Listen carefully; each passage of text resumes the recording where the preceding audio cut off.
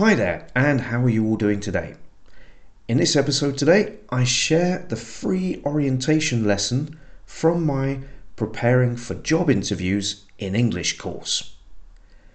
The actual course itself consists of this orientation lesson, useful tips and tricks, downloadable material including over 80 different interview questions, and live webcam sessions to practice interview scenarios with me to boost confidence in answering interview questions. If you would like more information regarding the full course, follow the link in the description and feel free to share this episode with anyone you know who is concerned about how they will perform in a job interview in English. Enjoy the lesson, and I hope you find it useful. Let's get started. Hi there, and thank you for choosing me to help you prepare for your upcoming job interviews. Before we dive into the practice sessions, watch or listen to the lesson and the points to consider when preparing for an interview. You can download the audio file and transcript, as well as the interview questions, in the resources folder. Okay, so before we get to the practice, we have 9 points to cover. And the first of those is point 1, know the job. What do you know about the position or the job or the company you are applying for? This may seem like an obvious point, but it is a good idea to find out as much as you can about the company or the position you are applying for. This will help you tailor your CV or resume, as well as helping you prepare your interview questions. If you are seen to be knowledgeable about the company or post, this will look good in the eyes of the interviewer. It will also help you ask your own questions about the position, which we will look at in more detail in points 8 and 9. Knowing the position helps you work out why you are a good match. Point 2. Not all interviewers are equal. Some interviewers will be more direct in their questions, while others will use the process of eliciting information from you. For example, an interviewer could ask you, how do you typically organize your day? In that question, we have the key word, organize. But how can an interviewer determine how well organized you are without using the keyword? Well, they may not need to ask the question at all, because they will be able to work out how well organized you are by asking other questions during the interview. For example, by asking you to talk about projects and how you dealt with them, how you lead a team, program meetings, etc. They may ask you how you carry out your typical workload. These are all ways to determine how organized you are without asking directly. So it is a good idea to write down a series of qualities you want to emphasize during your interview, such as being organized, being motivated, being hardworking, being fair, flexible, and determined. And then figure out how you can get these characteristics across without saying the keywords or being asked the keywords. Think about ways you work which highlight how organized, motivated, flexible, etc. you are. In my opinion, it is better to get these ideas across indirectly than by stating the quality. But we will look a little more into that in point 6. Point 3. The stereotypical traditional questions. These are those textbook questions that, in my opinion, the more skilled interviewers won't ask anymore, or at least will ask in a less direct way. Here are a few examples of those traditional questions. What are your strengths and weaknesses? What makes you the best candidate?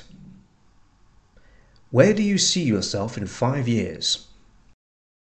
Think for a moment how you could determine someone's strengths and weaknesses without asking such a direct question. So, although these are the more stereotypical traditional questions, do we still need to prepare for them? Yes, because, as mentioned before, not all interviewers are equal. Point 4. The acid test, or the acid question. You know that question, the one you really don't want to answer. Why are you leaving your current job? Why did you leave your previous job? How do you deal with conflict in the team? These are among the most hated and delicate questions you may need to answer during an interview, but you must be prepared to answer them. Point 5. Don't be a politician. Answer the question. Listen to the question carefully. If you are asked to tell the interviewer a little about, for example, your professional background, the key word here is little. Keep it brief. If they want more information, let them ask you. We will assume the interviewer has taken the time to read through your CV and resume before the interview. So you don't really need to run through all the points on it. This can be a temptation with interviews over a webcam or telephone call, where you may be able to have notes to hand or the CV to read. But keeping things brief is a good general rule, as it helps you avoid rambling. The more you ramble, the more chance of going off topic, making mistakes, etc. Point 6. Cliched answers. What is a cliche? It is a phrase that has become overused with time. Remember those keywords we talked about? They are all cliches now. Despite being qualities, we want to explain that we have.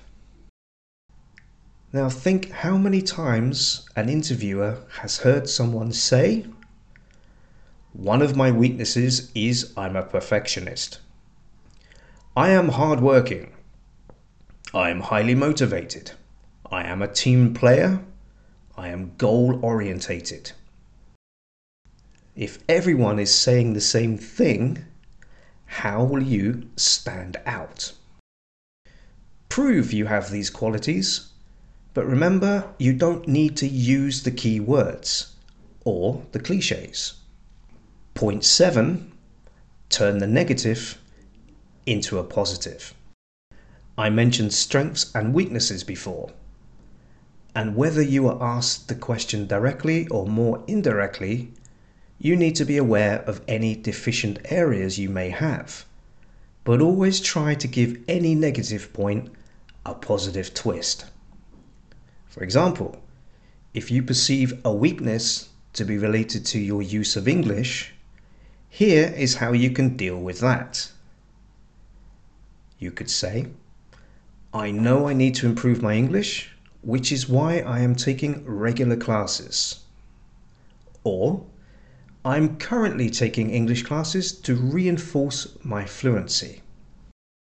Now, you've just made a positive statement about a weakness without using anything negative. Point 8. Your questions. The preparation of your own questions can be of equal importance in a job interview.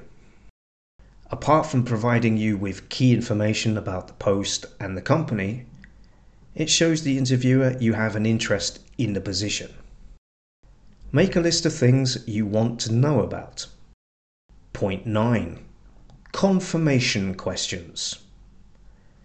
These are questions you feel you already know the answer to, but it is a good idea to try to ask a couple of them anyway. This question shows you have been doing your homework and you are interested to learn more. For example, you could say, "I have seen or I have heard that there are excellent training programs available to employees. Can you tell me more about them?" Okay, so those are the first 9 points, and point 10 is practice, practice, practice. And that is what we're going to do in the practice sessions. Now, I've tried to include as many types of question, even the stereotypical and cliched, to give you as much practice as possible. You can find a PDF document with these questions in the resources folder, which you can download for current and future reference. So, with all the points mentioned in mind, let's get on with the interview practice. I will be taking notes as we go and suggesting ways to improve particular answers, as well as correcting mistakes, etc. Each session is 45 minutes, so we have plenty of time to go back over particular questions and practice to make the answers more fluent and ready. See you in the practice sessions. So that's the orientation lesson. I hope you found it useful. As mentioned, if you would like to know more about how to prepare for a job interview with my help, follow the link in the description. All the best and have a great day.